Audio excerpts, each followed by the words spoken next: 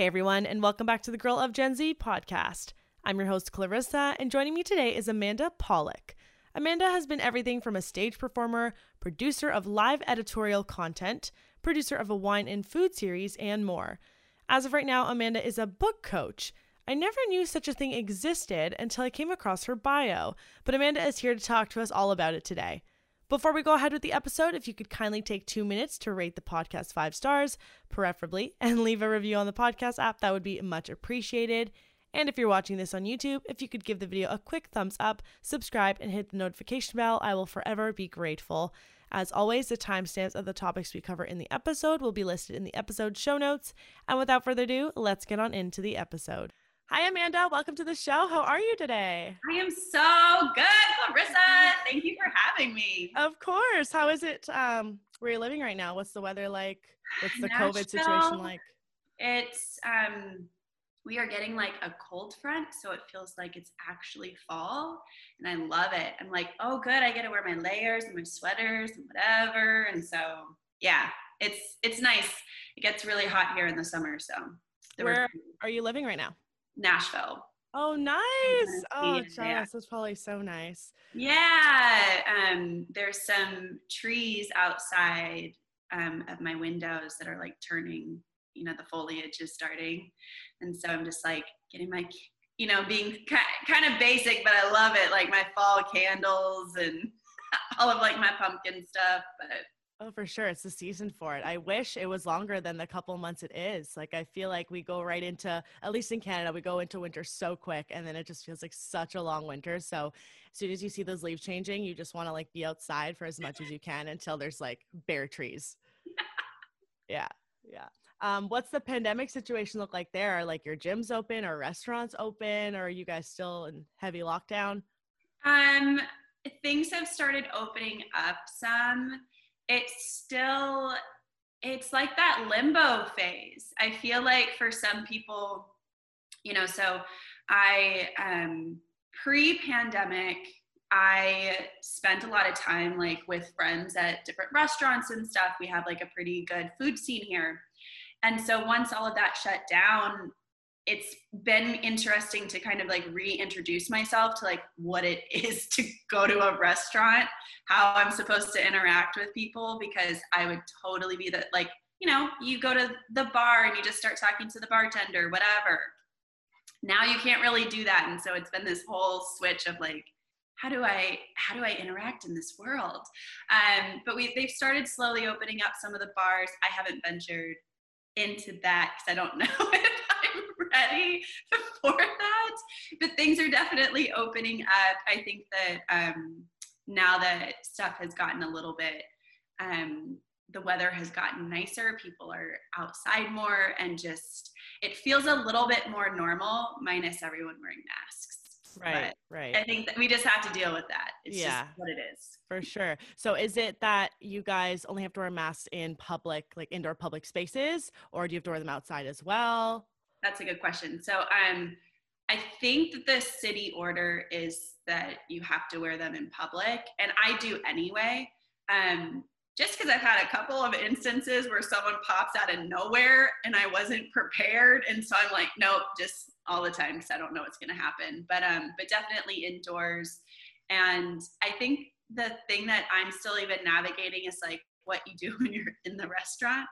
Like once you sit down, am I still supposed to be wearing my mask? You're wearing your mask. Do I pull it up every time you come over? I don't know. Yeah. Well, speaking from a server perspective, because I did serve and bartend until we kind of are slowly going back into lockdown again, unfortunately, I've had my guests ask me the same thing. They're like, once we sit, do we take off the mask? Do we leave it on? Do we take it off when we're drinking? But then when you come back, we put it on. Like, how do you want us to be with this? And I'm like, honestly, this is like a learning curve for me too. I mean, I've been told once you sit, you're good. You take off the mask. But I don't know, some places are more strict and they like come up to the table. They're like, you cannot take it off until you literally have food at the table. So yeah, definitely a weird learning time for everyone. Oh my gosh. And so you're going back on lockdown? Slowly, yeah. Like our city specifically is going under a 28-day, I wouldn't say a strict lockdown again, like the hair salons are open, but like the gyms are closed, all indoor dining is closed, but the outdoor dining is open.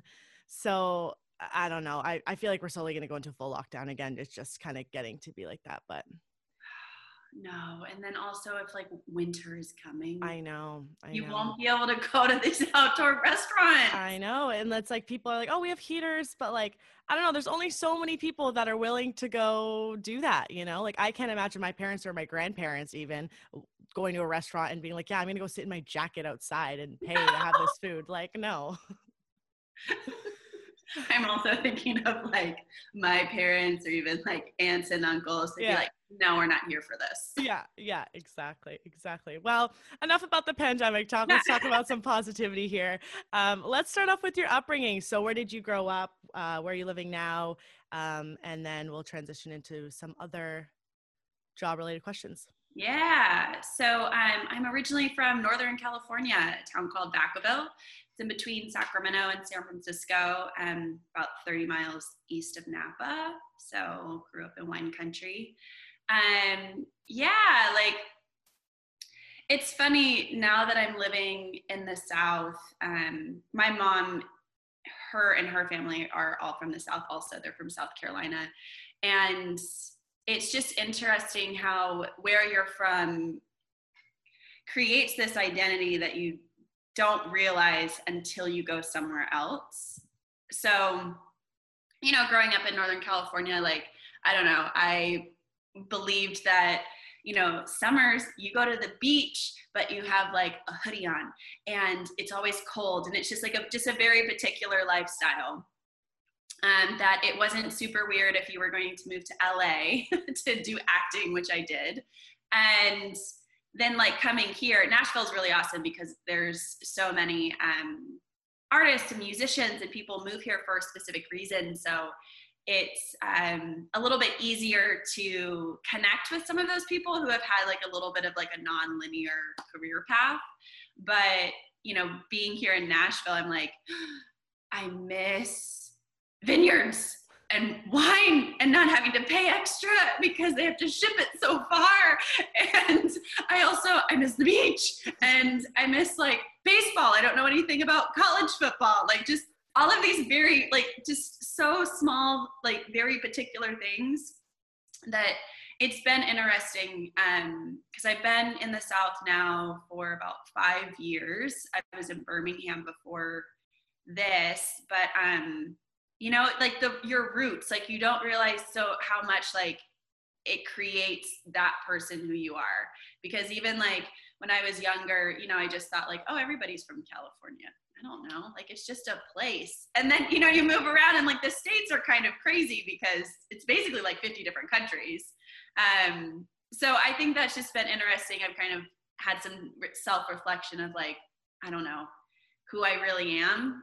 I didn't mean to be like so deep with this, but it's kind of interesting. Like as you move and adapt and stuff, and then you realize like, I thought we were all just kind of the same, but I just feel a little bit different. Just maybe it's just the wine thing. But do you realize any like major cultural differences from place to place? That's a good question.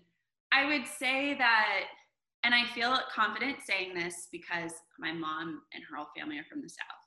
But there's this idea, at least here, where, you know, Southerners, this Southern hospitality. So that everyone here is like super nice and all of this stuff.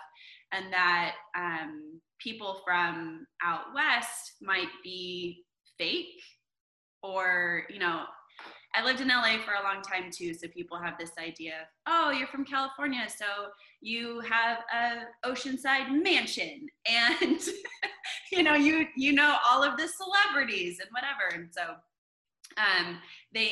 there's this assumption that, you know, maybe you're just not as authentic, or you're just rude and you think you're better than other people. And so once I got here, you can kind of tell a little bit, like if you tell people like, oh, I'm from California, they have just automatic assumptions. I think that's probably with anything. But the South, the Southern hospitality, the thing that cracks me up is my mom, who's full Southern, and she's like, it is a load of crap. She's like, they're gonna talk crap about you behind their back or whatever. And so I think that for me, it's just been this more of an understanding, because I really like to like cut to the chase, and I feel like that was a little bit of, that was how I, grew up. Like most of the people, you're not taking things so personally. You're not mean, terrible people, but it's kind of like the same thing that people say about New Yorkers. Like I did a writing program there, and someone said, yeah, people give New Yorkers such a hard time because they think that we're rude, but, because we don't want to talk to you on the street. But think of it like on your daily commute, someone coming up to your window and knocking on your window and being like, hey, I want to have like a 15-minute conversation with you. You're yeah, like, not realistic. Like, I got to get to work. Yeah. So anyway, so it's just, I think that's interesting. And I didn't realize how bold I was until I got to the South, where I will speak up in a meeting. I will tell you if I don't, think that something is correct, and I'm not afraid to use my voice, which is not necessarily a thing that so many people do in the South. So I think that as far as like cultural stuff, it was a little bit of like just understanding some more of that nuance. Like I can still 100% be Amanda, but maybe sometimes I need to like tone it down. Yeah, like dial it back or dial it up, depending where you're at. Right, exactly. Wow, awesome. Well, where did you go to university then? Yeah, so I went to college at Mills College in Oakland, California. Okay. And was that a 4-year program? Yeah. So actually, I was acting in LA, and the Great Recession hit, and all of a sudden, I couldn't get like a regular just day job. And I ended up just having this epiphany that I wanted to go to college, because every single job that was out there, you had to have a college degree. And I was like, maybe I should just do this thing. So I actually started at community college in Santa Monica. And I chose that school specifically because it was like the #1 transfer school for community colleges to universities. And I'm so grateful I did that. It's so much cheaper. And so, but I transferred about 1.5 years in, and I went there specifically because I had this idea I wanted to work for a magazine. And they specifically had one, it was back in Northern California. I kind of felt sadly that my time in LA, I'd been there for like 5 years. Felt like my time was coming to an end, which is just a really hard thing to have a dream just slip away, or acknowledge that it might not be the right thing at the right time. But I went there because they had a magazine writing class, well, actually like a total program, and that's pretty rare. So, and it was one woman, and I just like really went there. I was like, I'm going to make her my friend, and she is going to help me get some jobs after college, because I can't do this whole thing again where like, as I talk about how we're in a global pandemic and freaking out and trying to get work. But yeah, that was how I ended up there. So would you say that teacher for that program was a mentor in your life during that transition period of finding work after college and still kind of being in the acting world? Oh, sorry, not acting world. I'm thinking about acting again. She's the magazine. Yeah. No, you're good. I was like mixing both paths together. Oh my gosh. Feel free to just be like, I don't remember where you are. Because I still have friends and family who are like, where are you living? What are you doing? I have no idea. Yeah. So the benefit too of being older and going to college, I think, was that I was just so intentional about what I was doing. So I, showed up for this magazine writing class, and so Mills is actually, it's a small liberal women's college. Okay. And so, it was really nice because you were able to connect with professors in a way that I feel like I might not have at a larger school. And so the first day, I just remember I was like, I'm sitting right next to her, because it was just this big, long table, and mostly the professors sat by the door. And so I just sat right up front, and I just made sure to, be engaged and to have my assignments in, like, well, I mean, you should have them in on time, but to go above and beyond and just really show her my abilities, because I knew that what nobody told me, especially when I moved to LA, about acting and all of that, just even building your career, is how much networking is really important. And the people who can really help you are most often right in front of you and you don't realize it. Very So true. I knew immediately, because I was like, she is my person. She doesn't know it yet, but she's my person. And it's funny because her last name is Pollock also, but it's spelled differently. So she would introduce me later on when we would be at networking events. She would introduce me and she's like, but she's not my Amanda.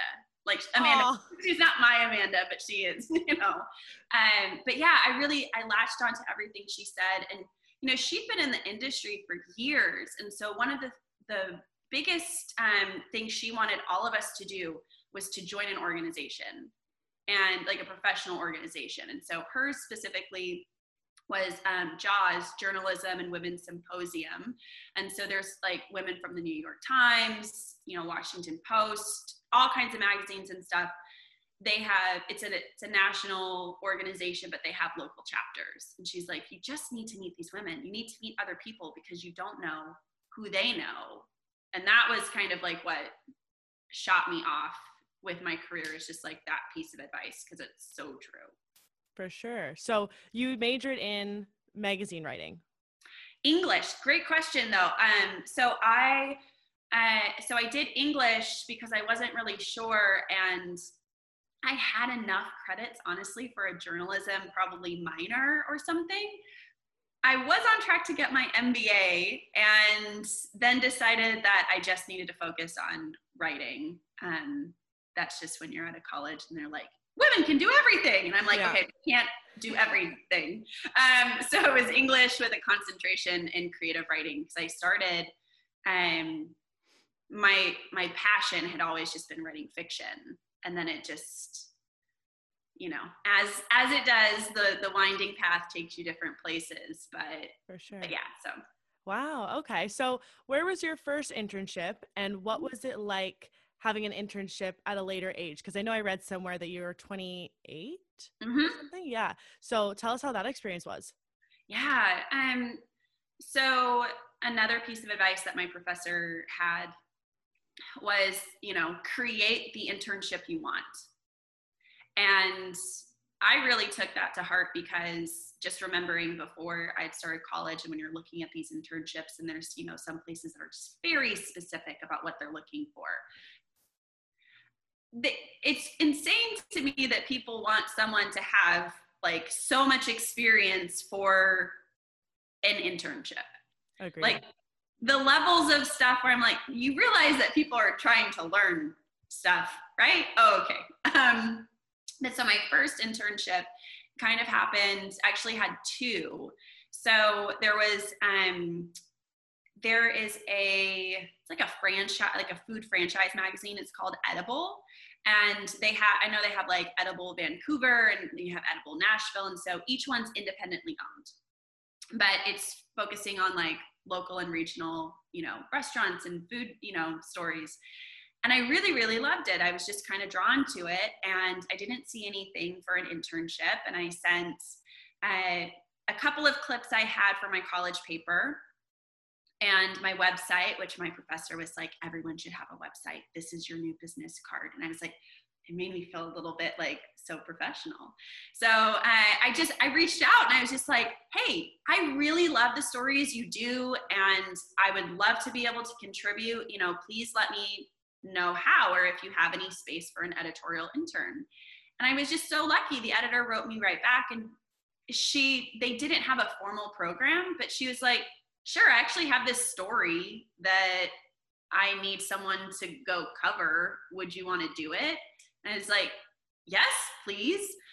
And I think the first one, it was interviewing like there was a restaurant owner who was expanding. And so I went and I interviewed him. And then she had another one that was like this food walking tour in Oakland that had gained a lot of traction. And so I needed to go and cover that. I never met her in person. Like I only sent my clips like via email. That was the only way we talked. And it was just, it's one of those kind of kismet moments where you just feel such relief that you're doing something and you just feel like you're on the right track. Yeah. Yeah. The other internship, it was for Diablo Magazine, which is it covers the East Bay of the San Francisco Bay Area. And so it's like a luxury lifestyle magazine. And I did the kind of the same pitch that I did for Edible East Bay. But I felt so intimidated because like you go, it's in a building, you're going and you're meeting these editors and you're having to pitch yourself in so many ways of like, how you tell stories differently and whatever. And I remember feeling like, oh man, like I'm really doing this now. I think I was 27 at that time or something, but just feeling a little bit of imposter syndrome because I was like, before I didn't meet the lady and, I cover these stories and then now it's like, oh, you're going to be coming into this office and you're going to be doing this thing. And I want to say this because I did not feel good about that interview at all. I was like, I don't know that they would want me. Imposter syndrome all the time. But when they came back and said that they wanted to hire me, I kind of had like a little bit of like an anxiety attack of just like, I think that sometimes we forget that even as much as you're working towards something and you really want something, sometimes when it is within your grasp, you will sabotage so hard. And so I remember saying like, I just don't think it's going to work with my schedule and I just don't think I can do it. And thank goodness my editor was like, okay, hi, we'll make this work, whatever it is. We really want you. And even just saying this out loud that I almost like just ruined that whole thing still kills me because I'm looking at your face and I'm like, I know, that was not smart. Thank God they had the response they did, or else what do you think? You wouldn't have had it then. I mean, just even saying that of like, I went specifically to this school to work in magazines and, I have this opportunity for, a full semester internship and to learn the stuff that I want so I can, apply for bigger jobs that I want. And then I basically just say, hey, thanks, but no thanks. Oh, thank goodness. I still sent her emails. And I'm like, I'm just so glad that you didn't let me not do this. Thank you. I definitely understand how it can be an intimidating process with like the big heads, big wigs of the company walking into a building of all these professionals that have been in the industry for probably years, and going through your other internship was all pretty much virtual. And you don't really have to physically face anybody. So I feel like it's such a different like feeling you get from the situations. Yeah. Oh yeah. I mean, because too, I knew some of the women who were on staff through that journalism women's network. I knew of them. Okay. So I think that there was also this thing where I knew my professor knew these women too. So I was like, okay, I really got to do this. I really got to show up. They're going to talk about me. It's going to be something. I have no idea. But, and this building too, like, I think, especially for magazines and local magazines, some of them had really downsized. And this one, they're an independent publisher. So they also were publishing other lifestyle magazines that their ad budget was huge. And so, that's a thing that sustains magazines. So it just felt very, very official. I just felt very like aware of what was happening. And I'm so, so grateful that they didn't let me stop, but also that, I think sometimes, even when you're interviewing and when you're trying for something that you think might even be a little bit of a reach, like, I know that I was saying stuff in that interview, not that it was a lie or anything, but, you're trying to even talk yourself up of, no, Amanda, you know how to write, you know how to do this. These are the actual things that you're really good at. And so then, just also you're talking yourself up, but you're also talking to yourself of like, no, you got this. This is why you were here. And then you try to self-sabotage if people don't let you, and somehow it works out. So do you think that there were some advantages of you being an older intern as opposed to someone who was, much, much younger entering the field? Yeah, I mean, so there was actually a few non-traditional students as well, so that was helpful. So I think there was such an advantage of like me just knowing what I wanted, because about it was my last year of school, I found it was a 1-year fellowship with Time Inc., so the former parent company of Time Magazine, Food and Wine, right? Southern Living, Cooking Light. And so it was a 1-year fellowship in Birmingham, Alabama. And I was like, that sounds amazing. You get put with, one brand and you're there for an entire year and they pay you. And so I had that in the back of my head. So anything that I was doing, especially for that, first, like a real official internship, I was like, I'll do whatever, like whatever you want me to do.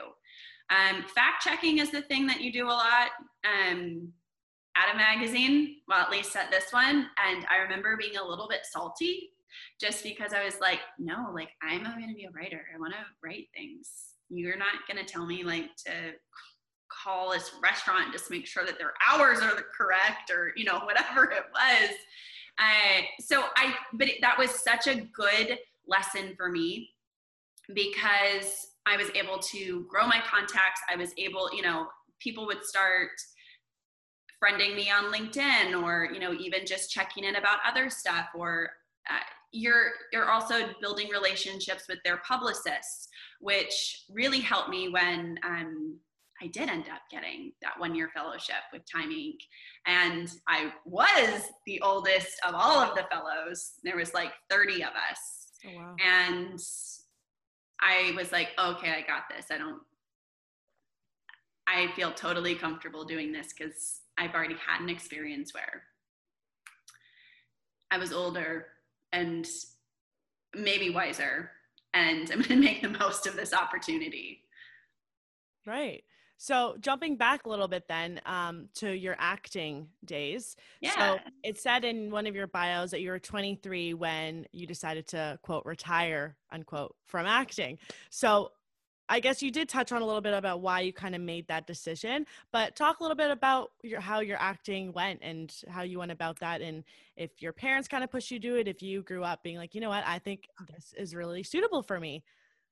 Yeah, I say at the age of 3 just because I remember like a school play and I was like, this is it. No, I used to make everybody like do plays. I wrote plays in school that we did for assemblies.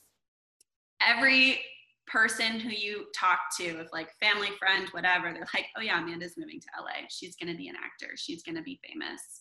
And so you have this story ingrained in you, because I do love the thrill of live performance. I love reading plays. Like I would legit go to the library and like check out plays and just read them like they're books and study them. And so LA was always the thing. I think it was because it was close. I never really thought about New York for acting. And so I first moved when I was 19. Oh, wow.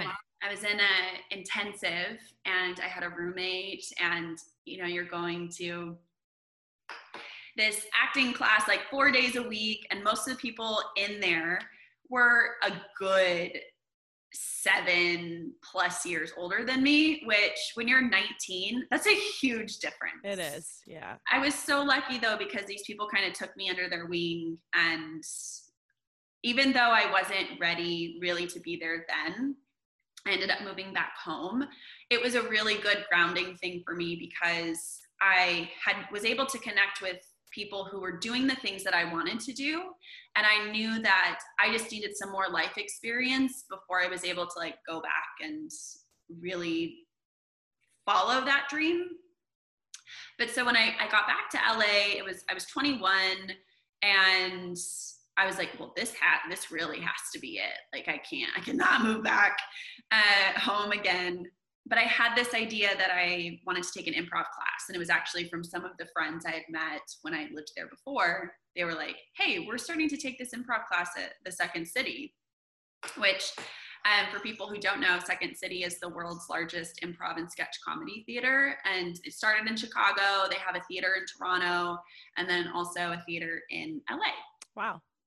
And so like SNL pulls a lot of people from there. So some of like Second City alums are Stephen Colbert, Steve Carell, Keegan-Michael Key, Jordan Peele, Tina Fey. So it's a really amazing place to learn and grow, especially in comedy. But, you know, Second City is really grounded in this idea of you're actors who improvise. You're not just like some comedy person like doing bits and just trying to get people to laugh. Like there's a real craft behind it. So I think that's what drew me to it. I went through the program, graduated, I worked in the office, and it was when I got laid off from one of my jobs and I was underemployed. It was about a year and a half. I was still going through the program, still trying to figure out what I wanted to do. And, you know, you're going on auditions, and, you know, I landed some pretty great auditions. And I like to say that I landed in an audition because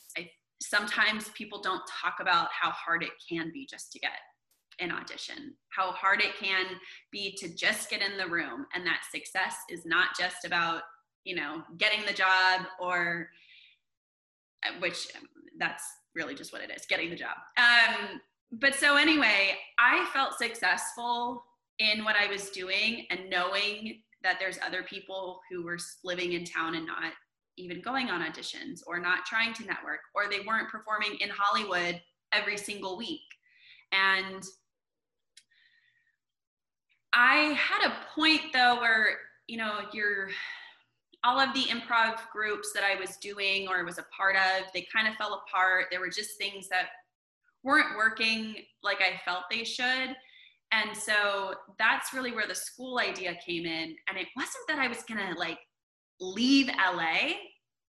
I was like, maybe this is just a thing I need to do for a little bit. And, you know, just set acting aside for a minute, whatever. As soon as I got to school though, I was just like, this is the thing.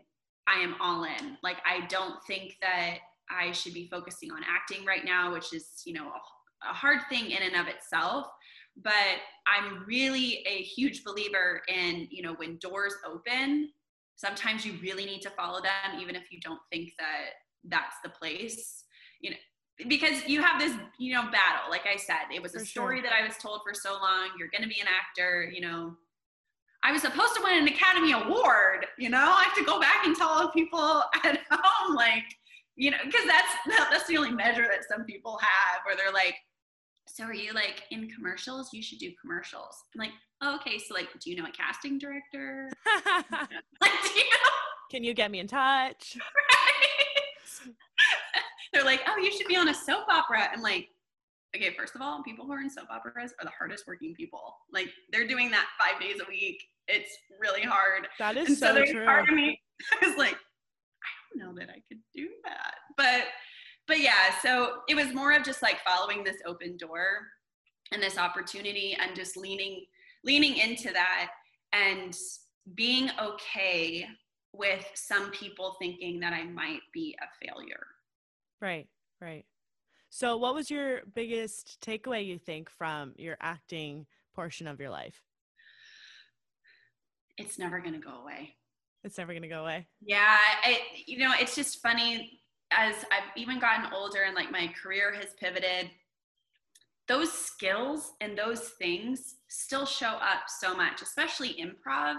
And, you know, the thing with acting and improv that I have just taken with me over and over is just being so willing to take a note.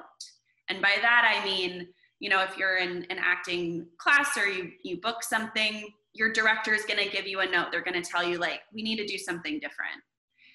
In improv, you know, a note might come from the audience. You know, if you're writing even like sketch comedy or something, a note might come from the audience where they're like groaning, or they're not really into it or whatever. Like, you might have to either, ditch that scene, or if you're doing sketch comedy where, you're performing like on SNL, they're performing material that they've written for an audience, and then you see like, oh, what's working and what's not. And that's why sometimes when you watch it, it's a little painful because that's the first time I put it out.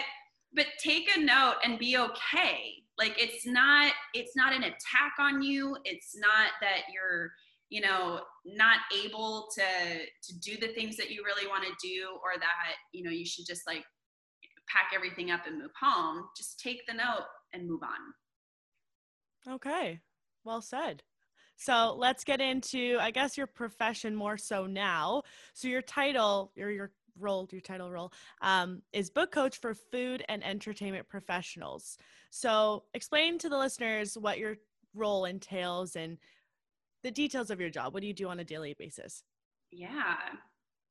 So I book coach. I coach people through the book writing process.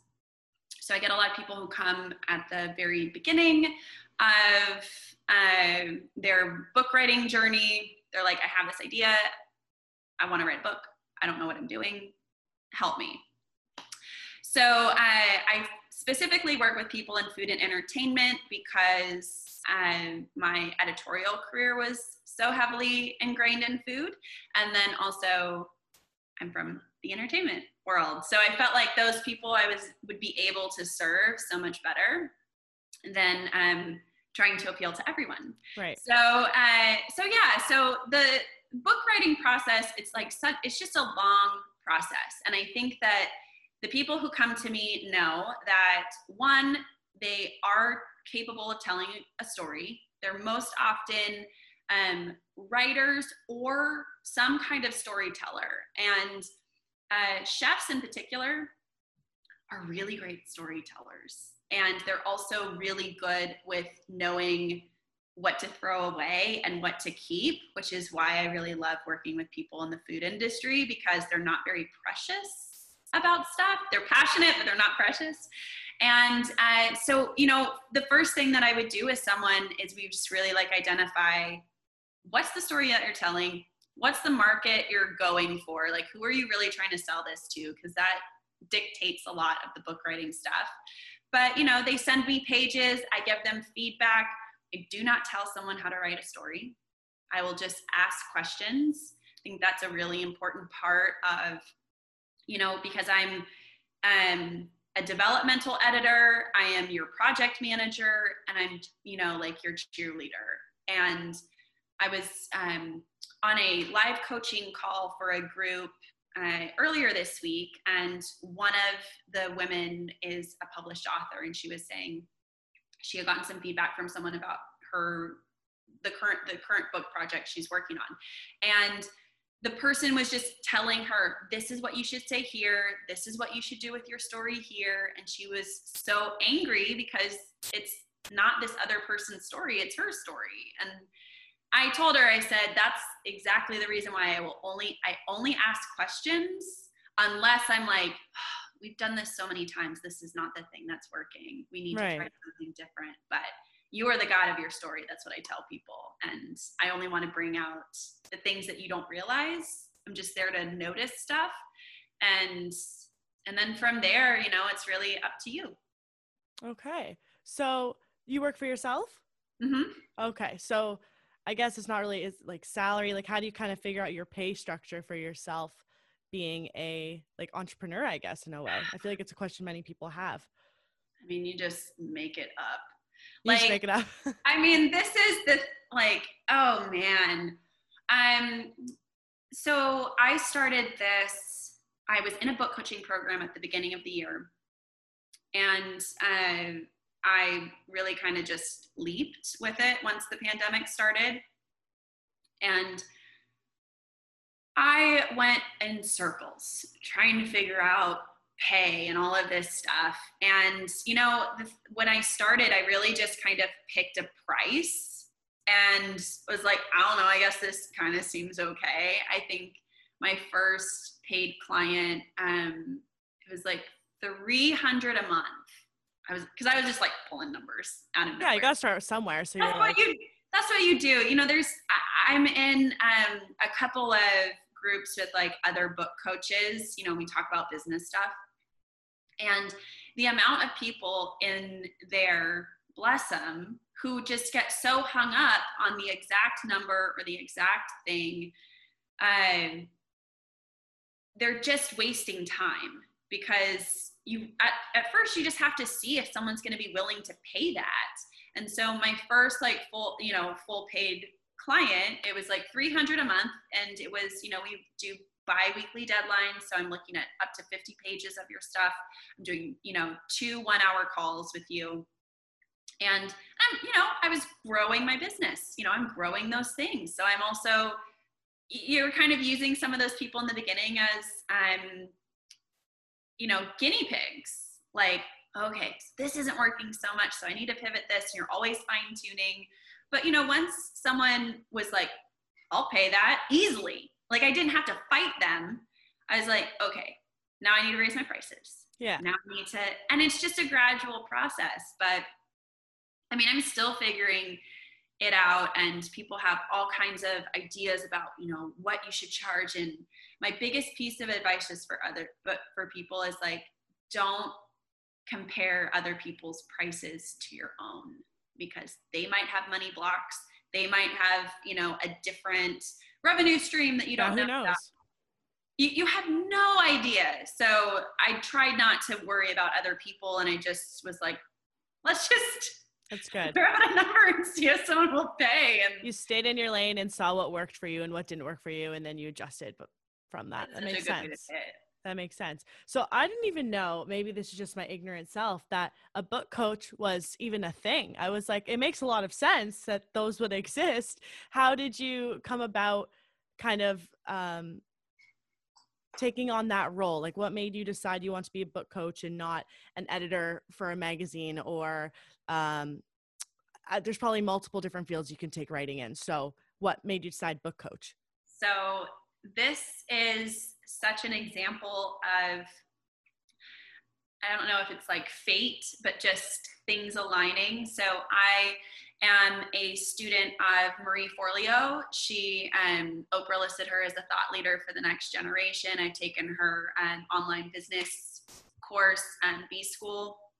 And she has a couple books, and her first book, she actually talked about how she hired a book coach to just get this book done, you know, that sometimes you have to bring in a professional, someone who can just tell you what to do. And I'd never heard of a book coach. And I was like, I filed that away in a thing. I was like, that's interesting. Keep it for later. Keep it for later. I'm like, book coach, whoa. And my last full-time job, I was working for a content marketing company, and they gave me the title content coach. And I would have never given myself a title of a coach. Like, I just have a very different picture of what that person is. And so as a content coach, I was, you know, working with freelance writers and helping them develop their stuff more. And that was specifically what my boss wanted. He's like, I want to maybe eventually develop, you know, some kind of program, or you do trainings. You have a lot of these like really good skills that can transfer into multiple things. And so I want to utilize them. And I was like, cool, I get to learn some more stuff. And I was getting to a point though, where I was like, I kind of feel like I'm ready for really to be my own boss. And I think that, you know, even going back to the acting stuff and why I loved it, acting gives you the opportunity to be your own boss. And I never really made that connection that you are an entrepreneur, you have to be. And I just wanted to own something of my, you know, have something of my own. I Googled book coach because I was like, content coach. And then I was like, oh, I have this file of a book coach, you know, in my head. Let's look at that. And so there's this woman, her name's Jenny Nash, and she worked in publishing for years, taught at UCLA Extension, and she created this program through her company. It's called Author Accelerator. And she has this program that, you know, she'll take you through to become a certified book coach. Oh, sweet. And it's crazy. So to your point though, that you didn't know it was a thing, she even says, she's like, I kind of created this thing. And then now she's like putting book coaches out in the world. But the need really comes from a lot of the publishing houses aren't able to nurture writers how they used to. So this is your opportunity to, you know, work with someone who's looking at your pages, who wants to make it agent or, you know, publisher ready. Okay. Okay. Gotcha. So someone would bring this to you before they would take it to a publisher. Mm-hmm. Gotcha. Okay. Okay. And have you heard of any, like, I don't know if you'd call them clients, if they have to sign in waivers or anything, maybe not waivers, but like contracts.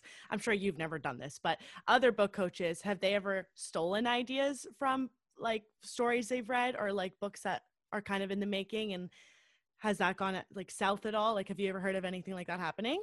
So, I mean, that's such a good point. I haven't heard of any of that, but what I have in my contracts is that this is your story. Okay. And if you don't like anything I'm saying about this thing, then that's fine, but I don't own anything. And I also think that it, just like if anything ever happened and like they got sued or something, I'm like, I'm covered.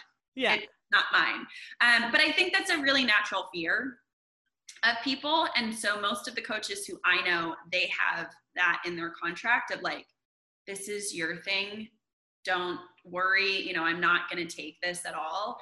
And for the most part, the people who I know who are coaches, they're also writers. So I think that there's this other feeling of like, oh, I would just never do that to you. Yeah, like they put themselves in the other person's shoes. They're like, well, I would hate if that ever happened to me. So like vice versa.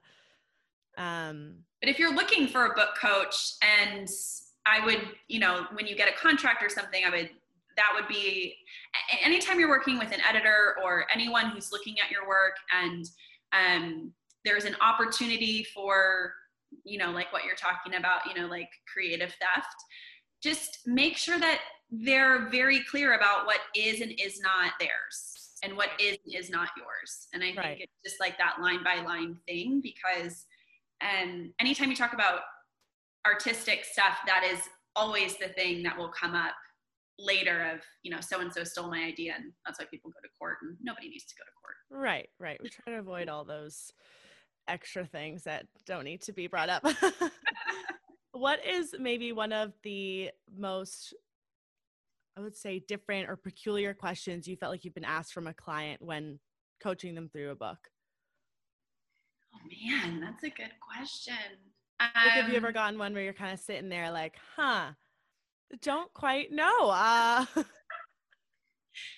know, the funny thing is that people kind of ask the same questions, but I will say the thing that surprises me as the woman who said no to an internship that she really wanted, is the amount of self-doubt that people have even after they've committed to working together, and this sense of, can I really do this? And so I think that still throws me a little bit, even though I understand it, because you have someone who comes in with this very clear idea of what they want to do, and stories change. But, you know, it still surprises me when some, you know, come, you know, if we get on a coaching call or if it's after, you know, I've maybe given, you know, some heavy feedback. And this overall feeling of, I know that I really want to write this book, but can I even do this? I'm like, everyone has this question. So I'm like, I need to address that in some way. But I think that kind of throws me, because my assumption, and this is why you shouldn't assume, but is, you know, with some people, it's like, oh, they're super successful in their careers and they've written for other people and they've done this and they've done that. And then when we're just talking about, you know, a simple edit, all of these other doubts come into play. And I think that's probably the thing that people don't want to admit so much, but it's doubt. That's the recurring one that I'm like, oh man, we're doing this again. Again, I understand, because I said no to an internship that I wanted. So right. What are some of the book titles that have been published that you've been fortunate enough to been a book coach for? So there's some that, so nothing yet, but there's some that are well on their way now. In the works. Okay. Yeah.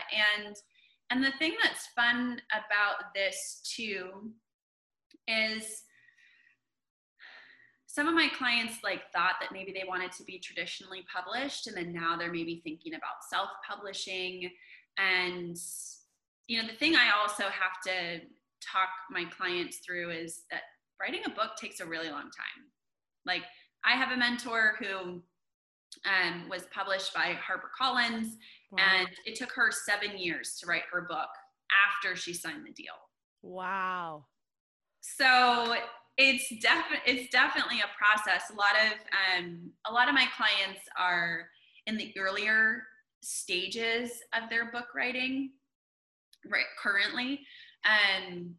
But yeah, it's definitely a process, and I think people aren't prepared for how I realize you can sign without having the full book completed.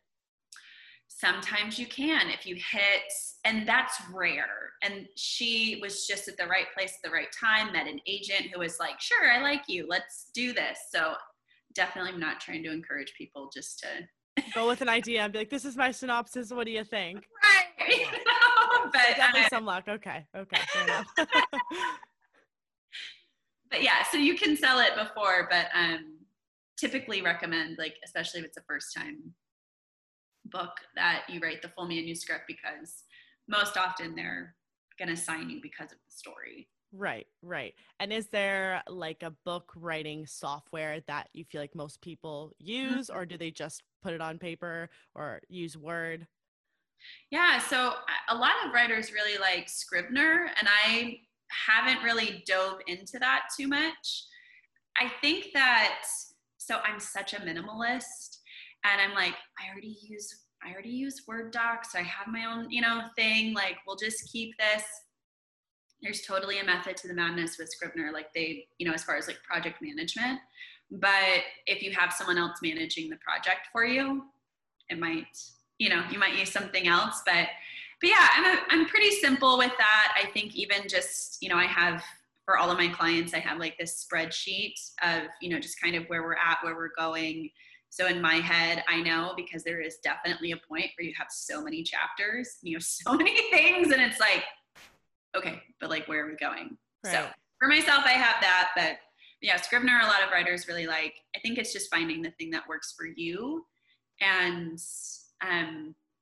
not believing that there is one source that will be your end all be all, because every, app or whatever you do is going to have its advantages and disadvantages. And when they hop on the coaching call, do you have like a sharing screen situation going on?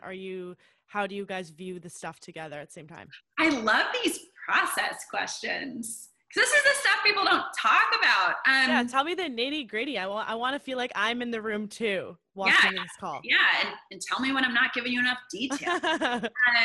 Yeah, so when I get on a coaching call, so I do audio only with my coaching clients. Okay. And that's really just so focused on the conversation. I feel like, especially with the pandemic, we have all just been seeing each other so much more. And I think that when we can, just have our screens be blank, I'm just listening to you. You just tell me what you're thinking of. I normally start with what's on your mind. And normally it's after, it's been after a round of feedback. So the coaching calls are normally paired with, the most recent deadline. And I really let my clients lead that, because if I'm coaching them, I'm not supposed to tell them up front what they're thinking, feeling, whatever. That's my opportunity to hear them and listen. And so, like, I was on a call yesterday with a client, and, I was like, so, what's on your mind? Tell me what's happening. And that simple question just unlocks so many other things, that if I say, like, okay, so tell me exactly how you feel about this feedback, this round of feedback. You know, they might have had thoughts in their heads for a while of something else that maybe I didn't address, or, you know, that we haven't really had a chance to talk about. So that opens things up so much more. And then from there, I just really like, again, it's asking questions. I try not to assume. So like this client in particular was just really kind of hung up on how she was supposed to approach a specific part of her story. And so it's not my job to tell her what to do. I'm just asking her, like, so how do you feel about this thing? So why is it that we started with, you know, why is it that we're starting with this emotion? Why is this character saying this one thing? Why, you know, and just breaking those things down so that she can come to that realization herself. And it's more of really pointing out I tell my clients all the time, I'm just here to help you chip away at the story that you already know how to tell. I'm not here to, you know, send you off on a different path. We have like the mold a little bit, and now we're just chipping away at it. And people seem to really appreciate that approach. And so I'm like, we're just chipping. So yeah, so I normally just start with what's on your mind, and then we just and spirals from there. And they're an hour long, you said? Yeah. Typically? Okay. And how does someone know when they're ready for a book coach? How would someone find your services? Yeah. I would say that you know you're ready for a book coach first when you know you can dedicate the time. And that's probably one of the hardest things for people to latch onto, that it's going to take so much more time than you think. And I can only do so much. You know, you're the person who has to show up with the deadlines and all of that, and really like carve out that time, even when life gets crazy. And so I like to tell people you need to have like 2 contingency plans, because life is going to get nuts. And so definitely when you know that you have enough time, when you know that you're ready for help, in the sense that you know that this thing can't happen without someone else, and you're open to feedback, you're open to, you know, what the process might be, and you're also writing a book that people will want to read. And so that I say that because you have to not be precious about some of these things, and know that it's a messy process. It's not going to be perfect. You might write, you know, 50 pages and realize that it's a totally different story, which is something that happened with a client recently. And so it's really when you have that time, you're ready for that feedback, and you know that, you know, this is going to be a whole entire process that you can't control every piece of. And, but yeah, people can, you know, my website, it's amandapollock.com. And I have you know, you can book a 30-minute coaching call, and we can figure out if we like each other. And, but I also have some free resources over there, like how to write your first 25 pages with purpose, which I feel like the first 25 pages are really the most important part. That's, you're setting the foundations. And that's honestly where I spend a lot of time with my clients in the beginning, is just figuring that out. Because my thing too is that you shouldn't have to write an entire book before you realize that's not the book you want to write. Right. So let's get there quicker, and let's just think about that, you know, reader on the other side. Because if you're writing a book and you want people to read it, you need to think about them up front, and not, you know, when you send a query letter or a book proposal and then be like, oh, I forgot. People are supposed to want to buy this and read it. Right. Okay. And what are some tips you'd give a writer who's struggling with getting started on their book? Yeah. First, I would say that you need to show up as much as possible. And there is this assumption that creativity only comes, you know, in certain waves, and you have to be hit with inspiration. Jack London, who wrote Call of the Wild and a bunch of other books, he has this quote, I'm paraphrasing, but it's basically like you can't wait for create inspiration to hit you. You have to go after it with a club. And, you know, having dedicated time every day, just to even think about a book or think about your writing. Because sometimes you're not going to be writing every day, but just some space where you're like, even if it's 10 minutes, you're like, okay, I'm just going to spend this time focusing on this project, thinking about some things, maybe I'm brainstorming, whatever. But the more opportunities you give yourself to show up, it's going to be so much easier, because it's easy to push things aside. You know, I tell people, if you make plans with a friend, I guess before all this, you know, but if you make an appointment or something, you most often keep that appointment. You most often keep those commitments. And not keeping a commitment to yourself is probably one of the worst things you can do, because you can push that off so much. And if this is a book you really want to do, then you are going to have to give yourself every opportunity. The second thing I would say is, you know, really just think about why this story is important.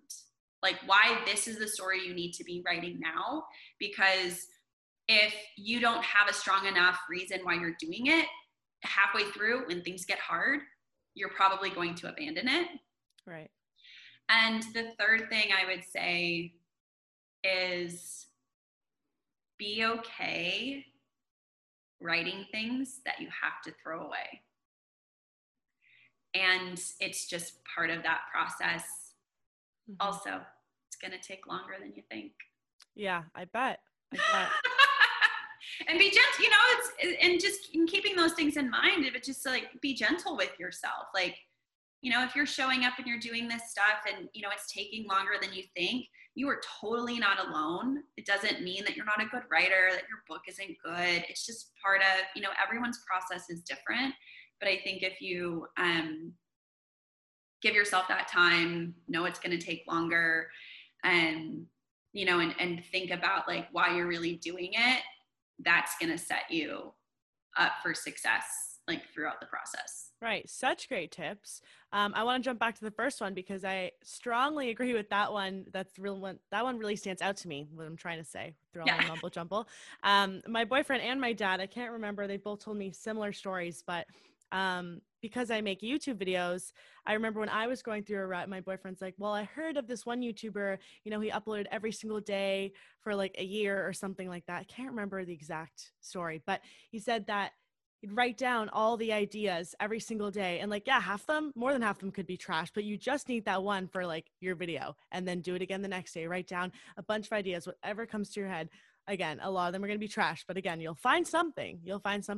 So I think it was like that for songs too. My dad told me about a music artist that would do the same thing. Like he would make a song every day, or maybe I'm getting all the stories confused. He'd make a song every day, and not all of them were good, but he was able to make an album out of all the ones that he pulled that were like his best ones. So I totally agree with that whole, you need to, you know, set aside that time every single day and do what's needed, whether it's to write down those ideas.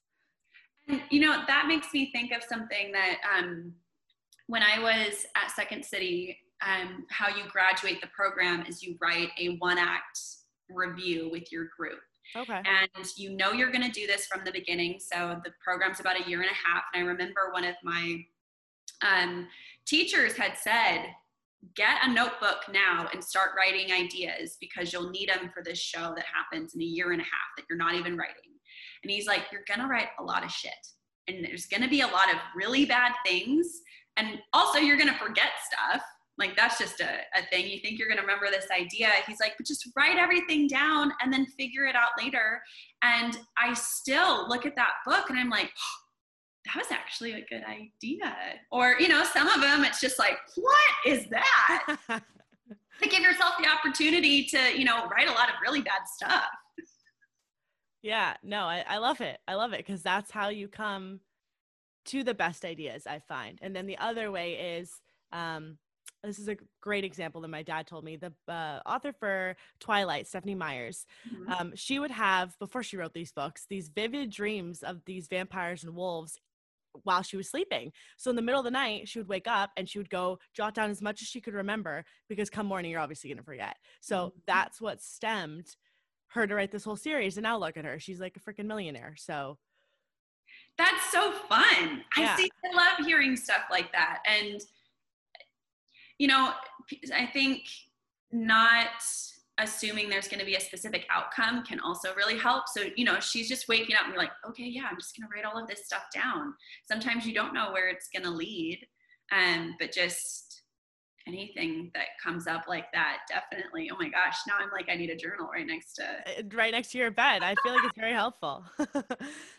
So what are some of the biggest mistakes writers make when they start writing a book? What are some commonalities you often come across? Yeah, the time thing, honestly, or, you know, thinking that they can just churn out pages because maybe they've written before and assuming that it's gonna, you know, that just happen itself. You know, and it's like, oh yeah, cool, 25 pages, totally, I got it. And then, you know, I'll get a frantic email a few days before of like, oh, I'm not even anywhere close, or, you know, I'm having this block.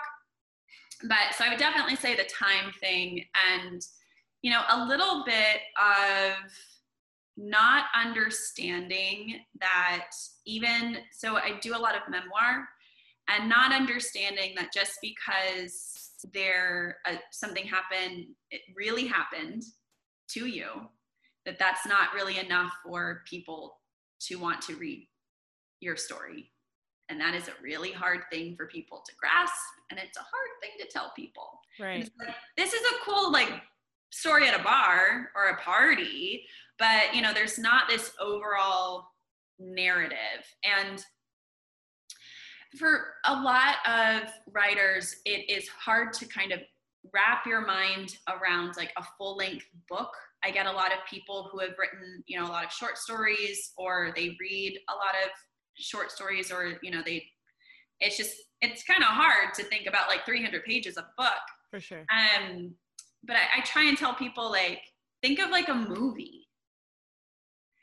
In the very beginning, you know exactly what the stakes are. You know, like, why. I think romantic comedies are a really great example of this, because in the beginning, you know, like, okay, great. So, you know, she's losing her family farm, and now she has to go and work in the city. And, oh, wow, you know, like, there's a love interest, or, you know, whatever it is. But very early on, you know exactly what they're doing, why, and why it's important. And, you know, you're in writing classes so often, you know, if you were in writing classes, I'm thinking about my own college experience, and no one really teaches you how to write a book, or they don't teach you that there have to be stakes. There has to be a reason why, you know, that the character is doing what they're doing. And so a lot of people will just write thinking that it'll come, you know, that over time that they'll figure that thing out. And it's like, you got to figure that out in the beginning, at least something. There's some kind of, you know, there has to be this, a hook. I tell people that, you know, think about if you would send a pitch to a magazine of like, I have this idea for an article. Cool. Give me the 2 lines of why I should, you know, you should write this story. And that's probably like the hardest thing for people to do, because, and they'll push back some and, you know, give a vague answer. And then that's just when I have to like push my coaching stuff and be like, I know you got it. It's in there. You just got to be more specific, because that makes the writing process so much easier. Absolutely. I feel like I didn't go to school for writing, but I went for a television and film production, and script writing came very similarly to what you're talking about, the stakes, love interest, all the same types of things. And I remember writing my first couple scripts, like screenplay scripts, and you know, I'd get them back, and then I would have like red pen markings all over my thing. And I was like, I thought my story was so good. And they're like, but you're missing this. How does this connect to this? You need to mention this earlier on. Like, this wasn't addressed. I'm like, there's so much more. So having that like exterior person, so in this situation, you being the book coach, kind of pull all that in, it makes a big difference. That's so, and like you talking about things have to connect to one another. That's a huge part that people miss about stories. Like, I think especially with books, I mean, even some movies, you know, nothing is happening for no reason at all. Right. Everything should cause the next thing. And have you read Save the Cat? talking about No, but I remember my prof told us in second year, he just got hired, just jumping into interrupt your story real quick. No, And he said, have you guys read Save the Cat? And then everyone's like, no. He's like, are you serious? We're all like, yeah. He's like, this is something they should have assigned to you in first year. Okay, so when everyone goes home, they're going to go get this book. I don't care if you buy it on Amazon. I don't care if you go to the library. This is like essential for this program. And everyone's like, okay, so they all jotted it down. Continue your story. It's such a great book. I had some friends who were writing screenplays when I was still living in LA, and they had recommended it. And I think regardless, just as far as a storytelling book, like it really helped me too. And I won't ruin, like if people haven't read it, I won't ruin like what Save the Cat really means. But I feel like in that whole entire book, it's just really talking about, you know, what makes a story compelling, that you can have a character who is terrible, but, you know, beautiful moments. I'm still not ruining the Save the Cat moment, but, you know, it's, but things need to connect to one another. And then also there is a formula to storytelling. And once you understand the formula for a lot of those things, and I'm thinking particularly there's, he breaks down this towards the end, he's like, and he breaks down the time increments for most, like, I think, you know, for your standard 90-minute.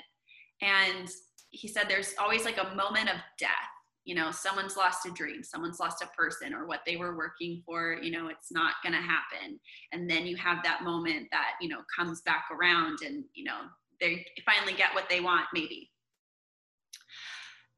And understanding, though, that there is really a method to the madness was so helpful for me in the beginning of just even like, oh, okay, so we're kind of breaking some of this stuff down. And I had a director at Second City, and we were sitting next to each other for a sketch show.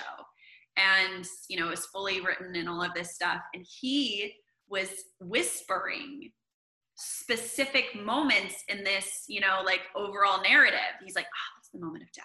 Oh, this is the whatever. And like, you know, it even translates from film to stage, but it was just funny because it didn't ruin the experience, even though, you know, like, oh, okay, this is where we're going. It just makes you fall in love with it so much more. Because you're like, oh, innately, this feels like what a story is supposed to be. Right. What was I gonna ask now? As I babbled on about. I was like, did we answer the question? I think so. Okay, so. I did. Sometimes I'm like, I don't know. That's why I love podcasts, though, because you can go on such a ramble to different topics, and then you get brought back to the original one. But I love the conversations all in between. It's like what makes it a queen of side notes. I'm like, side note, I can tell you these 7 stories so you know that it matters. So you have a love for entertainment, video production, and food writing. Oh, do you have novelist abilities as well, or do you find you excel just in your fields? Well, I started with writing,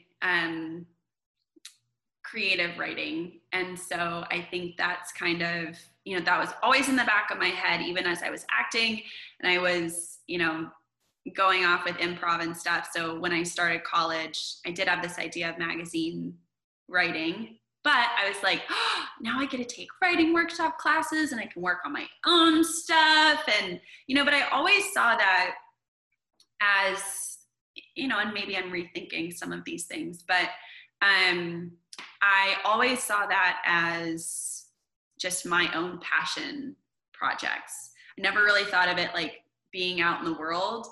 And I did self-publish a memoir a couple of years ago. I just sold it directly on my site.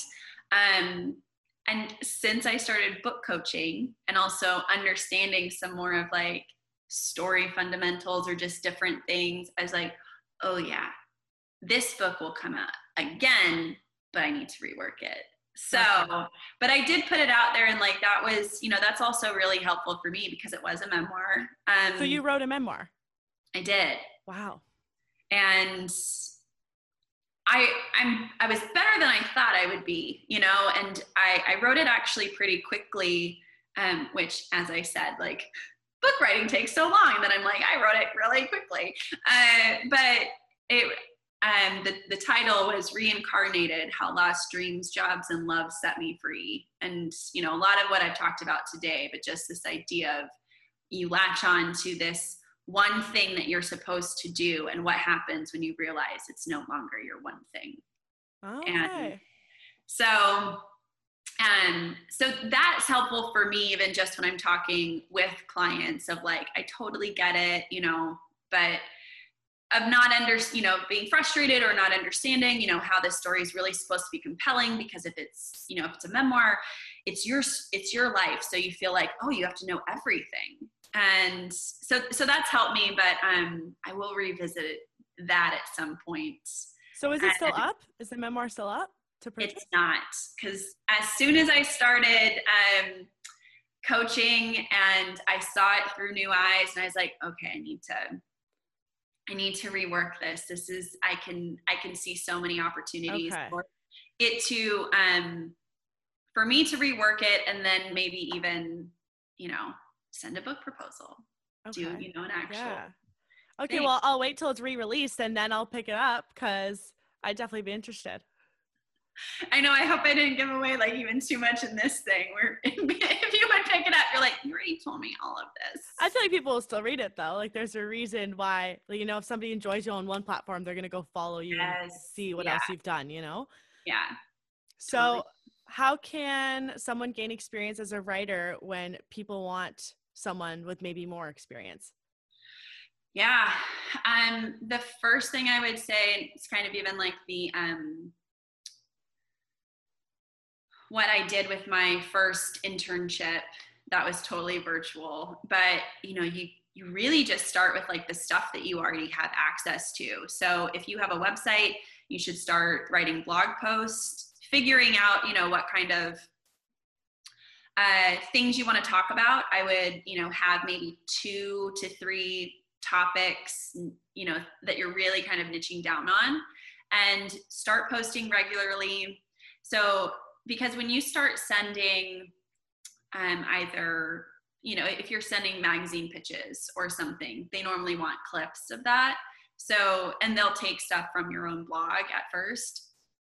So I would say that getting into, you know, a writing class, or even just learning from other people is a really good way, because sometimes you might have a clip, or, you know, you can produce some kind of short story, or, you know, the first 10 pages of a book, or, you know, whatever it is. It just gives you some more material to work with. For sure. And even, you know, literary journals.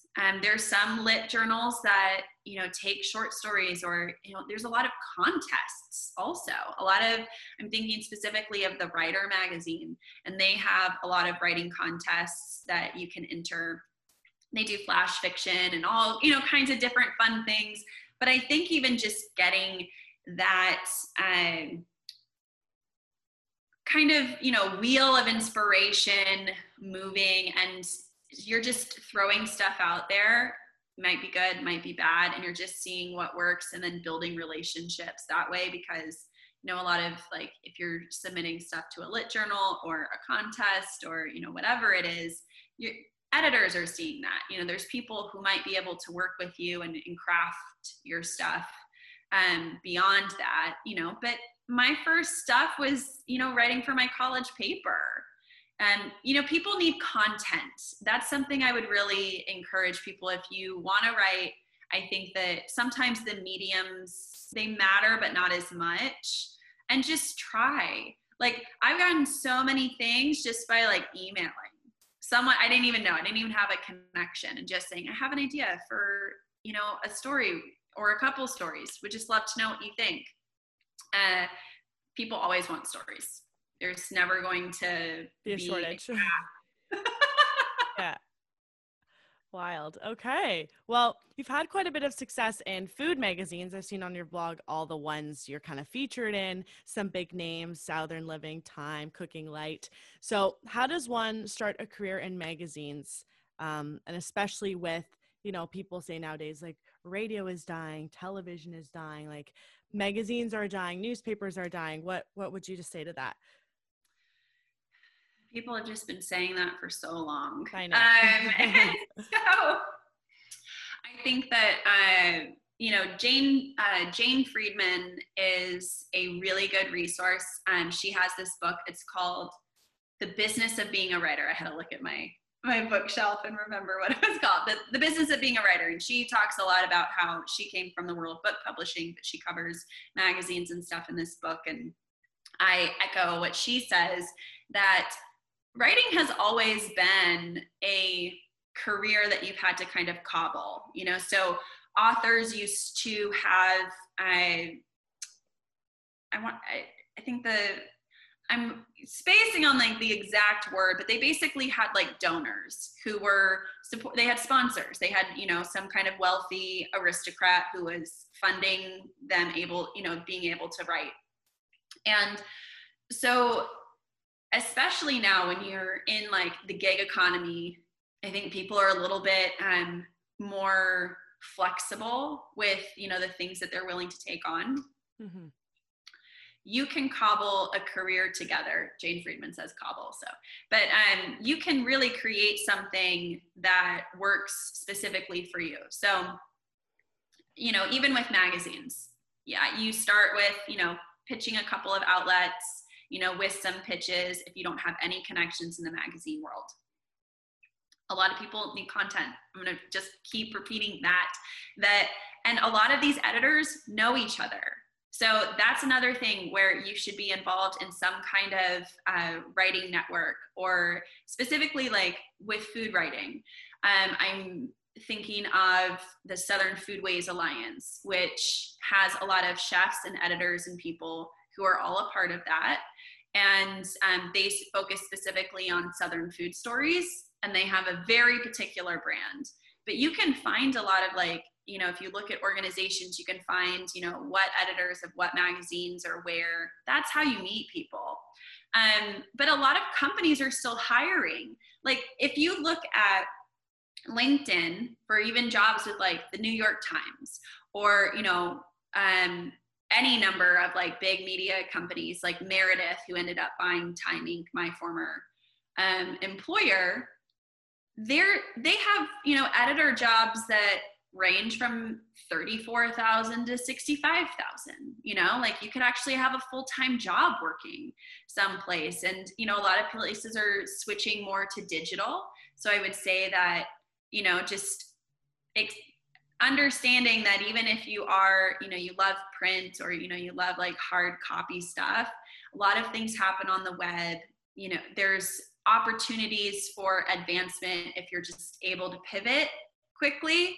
I started at Cooking Light as an editorial fellow, started filming videos just with people from the video studio, and I ended up being the company's first Facebook Live producer when that whole platform took off, because I was spearheading my own stuff.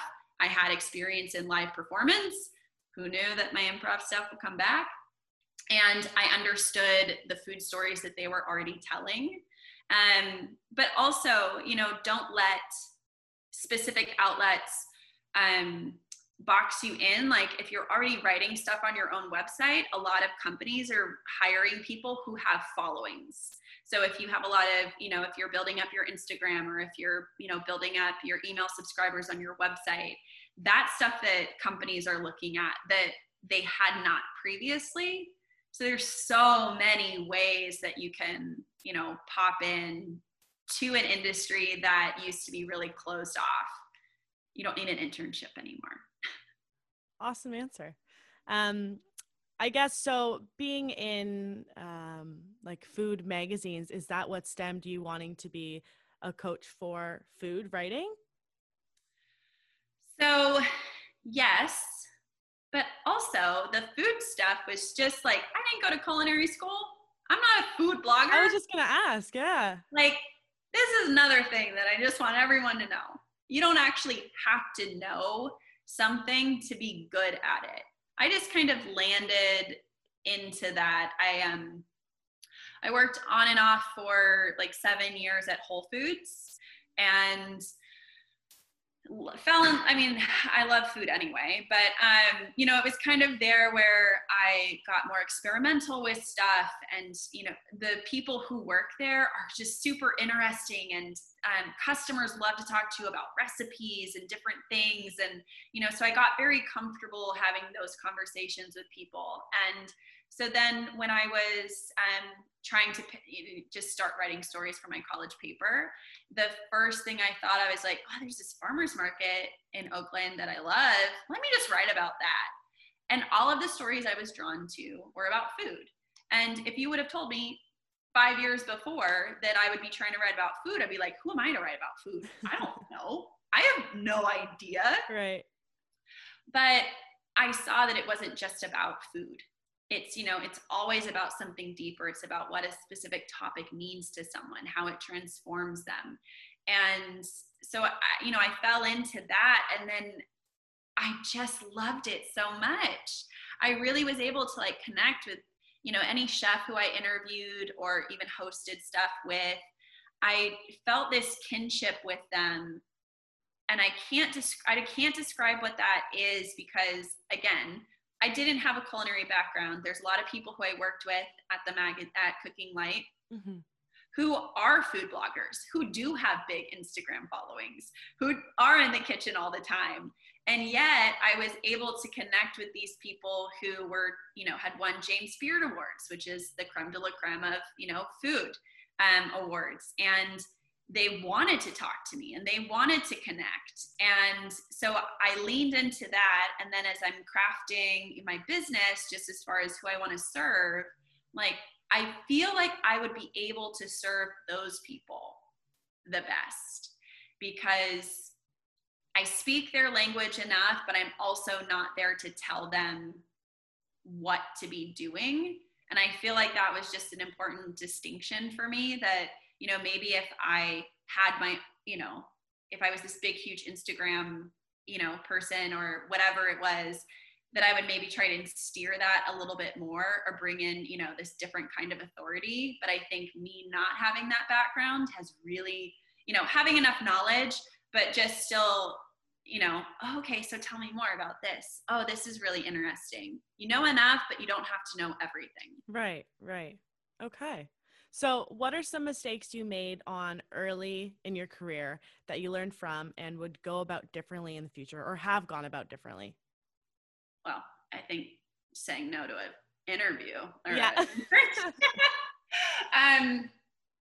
But I would say, you know, and this really, like, I just wish somebody would have told me, you know, and I think I said a little bit of this before, but, you know, networking it has this kind of dirty connotation, I think, sometimes, you know, like going to networking events or meeting people or whatever. When I was living in LA, people are like, oh, you know, it's all about who you know. And I thought it was this person in a corner office who was a bigwig, and they were going to be the person who decides your fate. And if you don't have that, you know, person who is a millionaire or whatever it is, like, you know, who you personally know, you're never going to make it. I just wish sooner I would have realized that it's the people around you at your level who are the ones who are going to take you with them. Okay. So, you know, like when I started taking improv classes, you know, everyone's like, oh, we just need to get booked on this show. Oh, we just need to, oh, I need to know this big casting director. I need to know this big actor, whatever it was. And now 10 years later, those very people who I started with, who were, you know, working their barista job and, you know, like all kinds of other things, pet walking, whatever, they're producers on, you know, national shows. They have their own shows. They, you know, they're doing the thing. And no one of us approached those relationships thinking like, what can I get? We were just all there championing each other. And from that, those people want to take you with them. Yeah. Like people want to work with their friends. Right. And that's something that, you know, if you look at like Adam Sandler movies or whatever, it's his same friends, you know, like there's some those things where it's like, oh my gosh, it's all of these same people again. but people want to work with people who they know and who they like. Right. And so I would say like focus less on random people who you don't know, who you think are going to be, you know, the gatekeepers, whatever, and really focus on like the people who are at your level right now. And because when they start building their stuff and growing, they're going to take you with them, especially if you were just like there from the beginning. Right. For the right reasons, not the wrong ones. Yeah, it's just because you're like, I just, you know, I'm so excited. Like I went to I showed up for people, especially like, you know, even just improv shows and stuff. There's, you know, especially in LA, there were a lot. And I remember I would meet someone, they're like, oh, I have a show. And I started just going to every person's show I could. And sometimes I was the only person in the audience for someone. And those people are ones who have then gone on to, you know, have full-time writing jobs for television shows and whatever. And I'm just genuinely excited for them and for their success. And it's not that I'm like, oh, because I went to their show because I knew that they were gonna, you know, fame was gonna find them or success was gonna find them and they're gonna want to take me with them. I just went because I knew that there might be a time where I only had, you know, one person in the audience and I would be so lucky. And it's just that genuine sense of I want to support you and I see what you're doing and I just like you as a person. And I hope that, you know, good things happen to you, that those are the things that people remember. Those are the reasons why people are going to want to work with you and keep you around or refer you for something. Like, but I just think it really has to come from, I want to show up for other people because I want people to show up for me. And, you know, and just focusing on who's around you instead of who's 72 steps ahead of you. Right. Well, that's awesome advice. I feel like people could learn a lot from that. And yeah, you didn't even know from the beginning where they were going to go down the road, but that's crazy. Like, look at where they are now. Look at where you are now. And like, you'll never know when you cross paths again. And that's a good point too. And like, you don't know, I was told, you know, when I was younger, like never burn a bridge. And I was like, yeah, whatever. But like, if I quit this job, I'm never going to see these people again. That is so not true. You know, like I have come across so many people and like people who I actually worked with at Second City who then became editorial directors when I worked at Time, and they were working in New York. Like we had an office in New York and in Birmingham. And someone was like, hey, do you know so-and-so? Because they said that they used to live in LA and work for Second City. And I was like, what?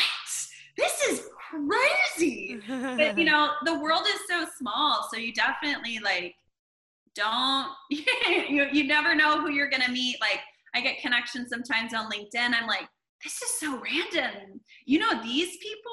Because people remember stuff. Yeah. So yeah, more than you'll think. So well, on some lighthearted stuff, let's just dive into some of your hobbies and interests. What do you do when you're not doing book-related things? Yeah.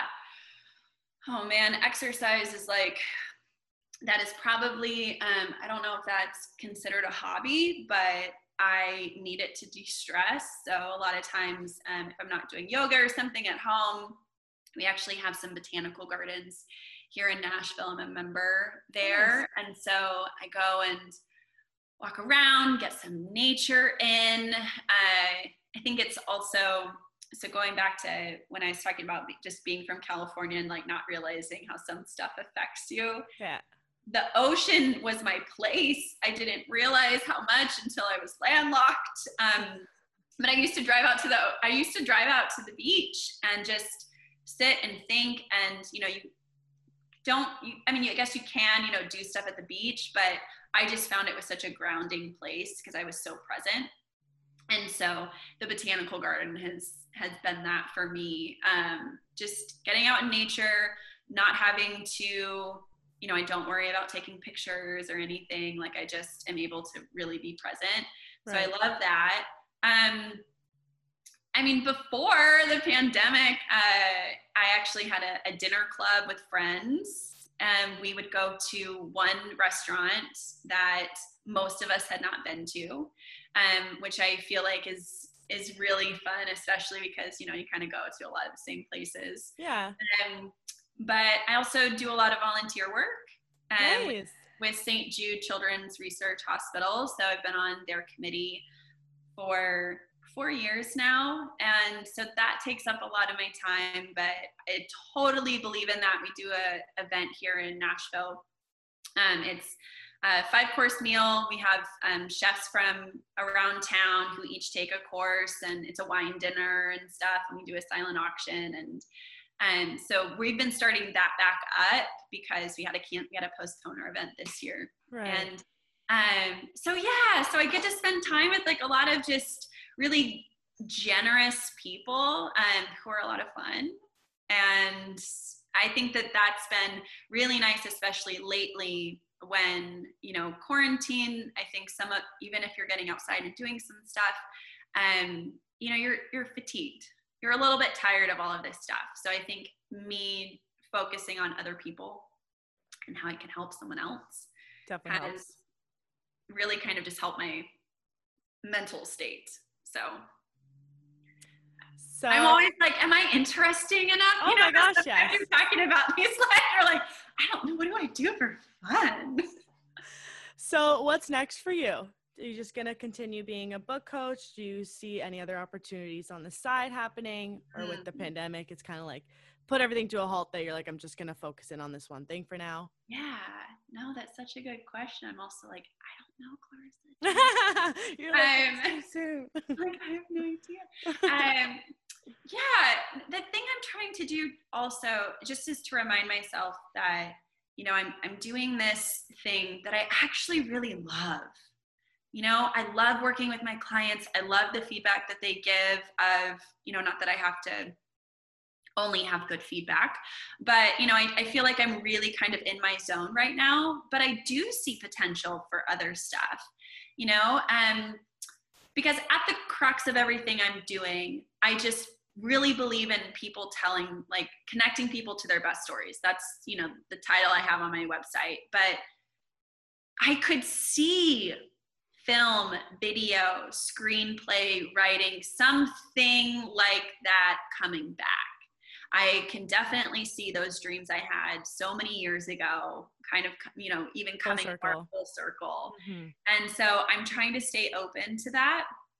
And then I'm also trying to listen to what people are saying I'm good at. And, you know, even just thinking about other ways to serve.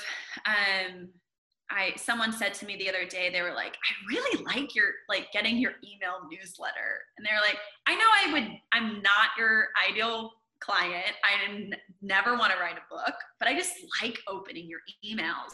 You know, maybe you should teach me some tips or something, you know? And I wouldn't have thought of like doing anything like that, but now I'm like, I don't know, maybe I should, who knows? Yeah. Like, just, you know, just a little seed of something. It's one of those files you put in your head for later. It's a file you put in your head. And it's like, I don't know that, you know, I'm not saying I'm launching like $1,000 email writing course, but, you know, taking note more of where people are complimenting you, of, you know, your strengths that you might not really see, and then, you know, seeing an opportunity for something more. I think in the past, years ago, I was just probably so focused in on like, no, I'm only doing this one thing. And I'm not trying to go a million different directions, but leaning in more to the opportunities and being flexible with especially everything that's happening now. But yeah, I kind of see all of my dreams coming back around somehow. I don't know how that works, but yeah, for now it's just noticing, filing stuff away, but I do really love the stuff I'm doing now. Amazing. Well, the last question I usually end the podcast off with is if you're happy with the direction of life that you're currently on, the path you're taking. That's such a good question. I feel like it's a hard question. A lot of people are like, like, yeah, but, and then they like say this whole long list. So I'm so glad that we're talking at this moment, because I am actually so happy with how things are going. And I think that some of it is just being content with everything that's happening right now and not trying to jump too far ahead.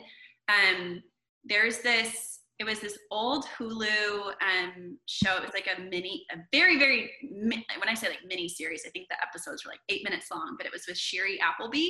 Okay. And it was called Advice for My Future Self. I think I got the title right. And, you know, her future self is giving her all of this advice for these things that are happening now. And it's a really fun series, but there's one line in particular where she has a realization. She was like, now is the best time of my life. Wow. And so just holding on to that thing that we always think, oh, the best time of my life is going to be in 5 years, or it was 7 years ago, or whatever it is. But just having that in my head constantly, that right now is the best time of my life. And I think that shifted a lot of stuff for me, especially like once all of this stuff started happening, you know, and I started my business and just kind of taking my career in a different way. I just want to be really present with what I have now and be grateful for that, because if you're not grateful for the small things you have, you're not going to be able to appreciate things when, you know, it really takes off. Absolutely. Wow. Yeah. Well, is there anything else you'd like to add? Yeah, of course. It was a very good answer. I feel like you have a lot of really good like analogies and references that you pull from that like always tie the story in. That's like the storyteller in you, like together. So it just meshes so well as an answer. Thank you, because sometimes I'm like, I don't know, am I saying too many like books? No, the podcast is the platform for it. Trust me. Is there anything else you'd like to add before we end the show? I mean, I just want to say thank you so much for having me on. Like, this has been so much fun. And when, you know, I listened to some of your episodes, I was like, this is such, I enjoy your energy. Thank you. Also like, how prepared you are with stuff. Like, it's just been such a fun conversation. And I feel like, you know, there are so few opportunities to have just like really good, deep conversation. Like intentional. Yeah. Yes. So that's really all I have to say. Well, thank you so much. I really appreciate you coming on, taking the time out of your busy life to, you know, share your story and let everyone know, you know, the obstacles you faced and how you went about them, how you went about, you know, cold calling people, connections, networking. I feel like you covered so much in this episode, and I feel like it's a lot of valuable information. So thank you. Yeah, thank you. Thank you so much for listening, and I hope you were all able to take something away from Amanda's journey. Don't forget to check her out on all social media platforms, and I'll see you guys in the next episode.